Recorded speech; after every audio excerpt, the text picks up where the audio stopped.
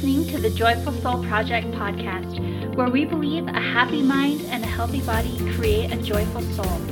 If you are ready to be more confident, seek joy, and live life with intention, then join our project.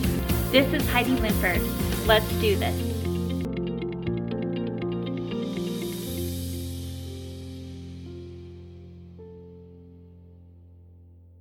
Hey everyone, welcome to the Joyful Soul Project podcast and happy Valentine's Day.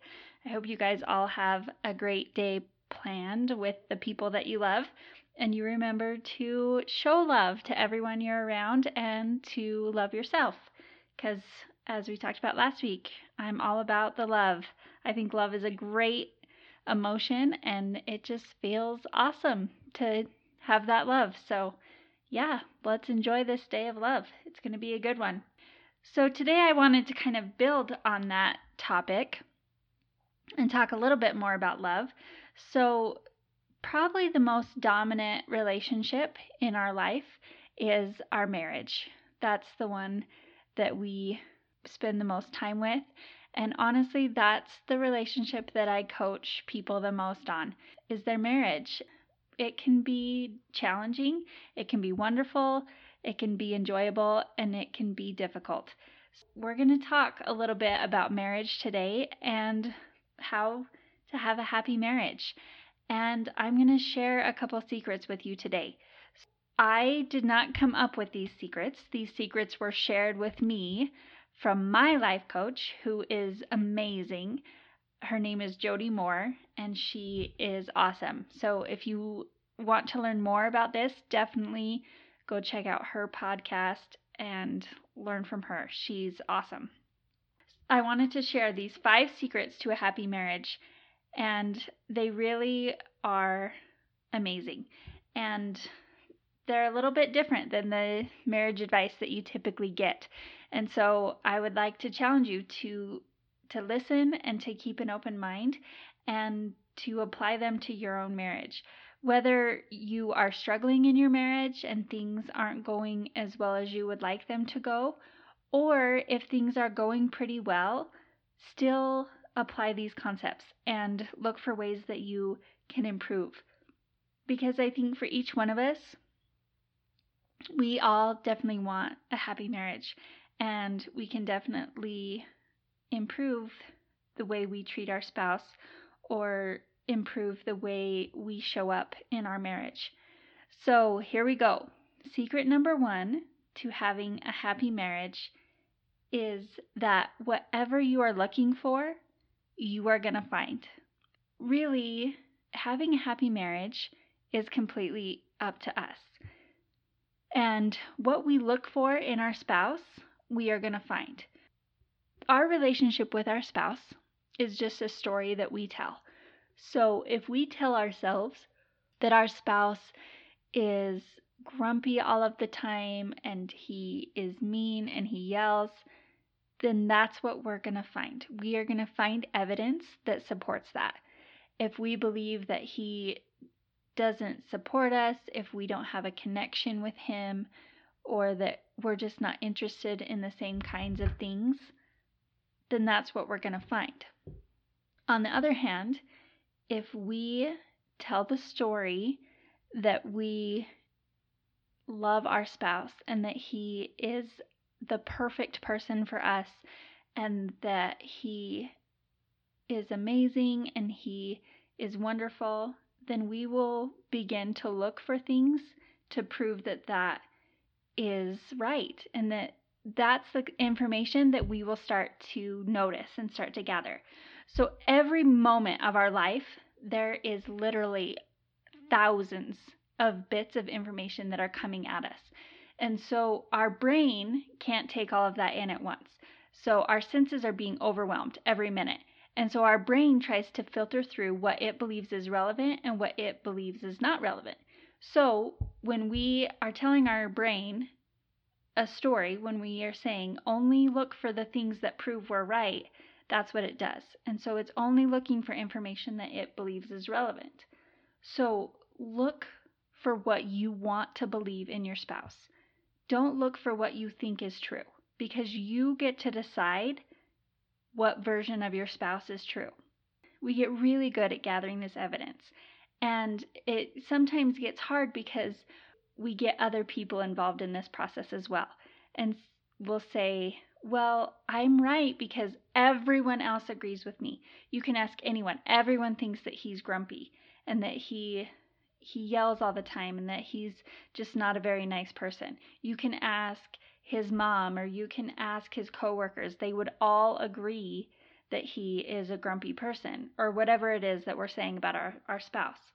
But it really doesn't matter what anyone else thinks. This is your relationship with your spouse. So you get to determine the story. You get to determine what you believe. So stop getting other people's opinions. Stop gathering evidence from other people and gather evidence for the story that you want to believe. So whatever you look for, you will find. And a good way to do this is to imagine that you are on a debate team. So like a debate team in high school, the two teams will go out there and they will be given a topic, and the team will be broken up into two sides, and one team will have to argue for one side of the issue and one side will have to argue against, and they have to come up with a convincing argument either for or against. We can do the same thing with our spouse. So an argument can be made either way. We just have to decide which argument we want to make. So I can do this with my own spouse, and he is absolutely amazing and wonderful, and he does so much to love and support me. But that's because that's the argument that I have chosen to believe.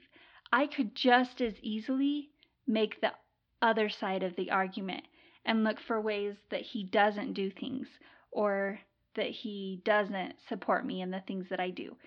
And I'm not saying that to be critical. This is true for every single spouse. You can make an argument for or against them. So choose to make the argument for them and be on that debate team and convince yourself that you are on their side, that this is a happy marriage and that you are arguing for them, if that's what you want to believe, if that is the road that you want to go down. And remember that our brain is just telling a story, and we get to determine what that story is. So one thing to be really careful of here is to watch for those sneaky negative thoughts. Sometimes negative thoughts will come and they just kind of ease their way in there and we don't even realize they're negative. So we might give a compliment, but then it's followed up by a negative thought. So this would be something like, well, my spouse is really good at helping me do the dishes, but he never puts his laundry away. Or something like, well, I just wish that he would do fill in the blank. Or something that maybe sounds like a nice thought, but it's really not serving you very well. So for example, if your husband has decided to no longer believe in your faith, a sneaky negative thought would be, well, I just want our family to be together forever. That sounds like a beautiful, wonderful thought, but if it's causing you pain and it's causing you to feel negatively about your spouse, it might not be a thought that you want to believe and might not be a thought that is beneficial in this situation. And just watch out for those negative thoughts that are sneaking their way into your marriage and to your feelings about your spouse, because your brain is going to believe whatever you tell it to believe. So that is secret number 1. Secret number 2 is that connection is something that you create in your mind. So often in marriages that one or both of the spouses are unhappy, they will say, well, we just don't have a connection.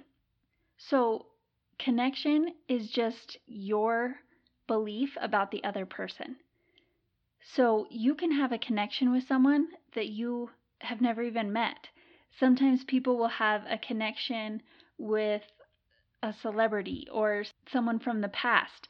You can have a connection with like an ancestor that you have never even met in real life, but you feel a connection with them because you have chosen in your mind to have a connection with that person because of your thoughts and your feelings about them. So a connection doesn't even have to be a reciprocation of anything from your spouse. Connection is just all about your thoughts and your feelings and your emotions about that person. So truthfully, it only takes one person to have a connection. So if you want to connect more with your spouse, work on your thoughts and your feelings and your actions. It truthfully doesn't matter what your spouse does. They don't have to even know that you are trying to improve your connection with them. And they certainly don't have to do anything in return. They don't have to change a single thing that they're doing because connection is just all about how you feel about them. Secret number 3 is that you get to meet your own needs. And I feel like this is one of the major differences between life coaching and traditional therapy.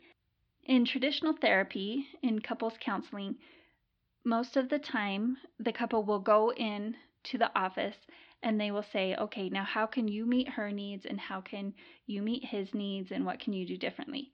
And that might sound lovely in theory, but the truth is nobody can meet your needs except for yourself. And certainly nobody can do it the way you want them to do it. And it creates a lot of frustration and anger and resentment because they're not doing it right. Because we are the only person that knows what we truly need. And we're the only person that can do it the way we want it done. So just do it for yourself. It's not his job to control your emotions, to manipulate your feelings. You get to be in charge of your emotions. And that is awesome because you don't have to wait for him. You don't have to tell him what to do and then be disappointed when he doesn't do it. You get to be in charge of you. That is the best news ever. You get to just control you and he gets to control him. And then you both just get to be happy. So really, the only job that either one of you have in regards to the other person is to love them. Isn't that such a relief? You don't have to take care of him. He doesn't have to take care of you. You just get to love each other because you're both meeting your own needs. And that is such an easier and more enjoyable way to live. And it takes so much stress off of the marriage, and you can just have so much more freedom to be happy and no more resentment and frustration. And this is so beneficial when you are struggling in a marriage because your spouse can behave however they want and you can choose to behave however you want. So your spouse can choose to be mad and he can yell and be upset and you don't have to respond.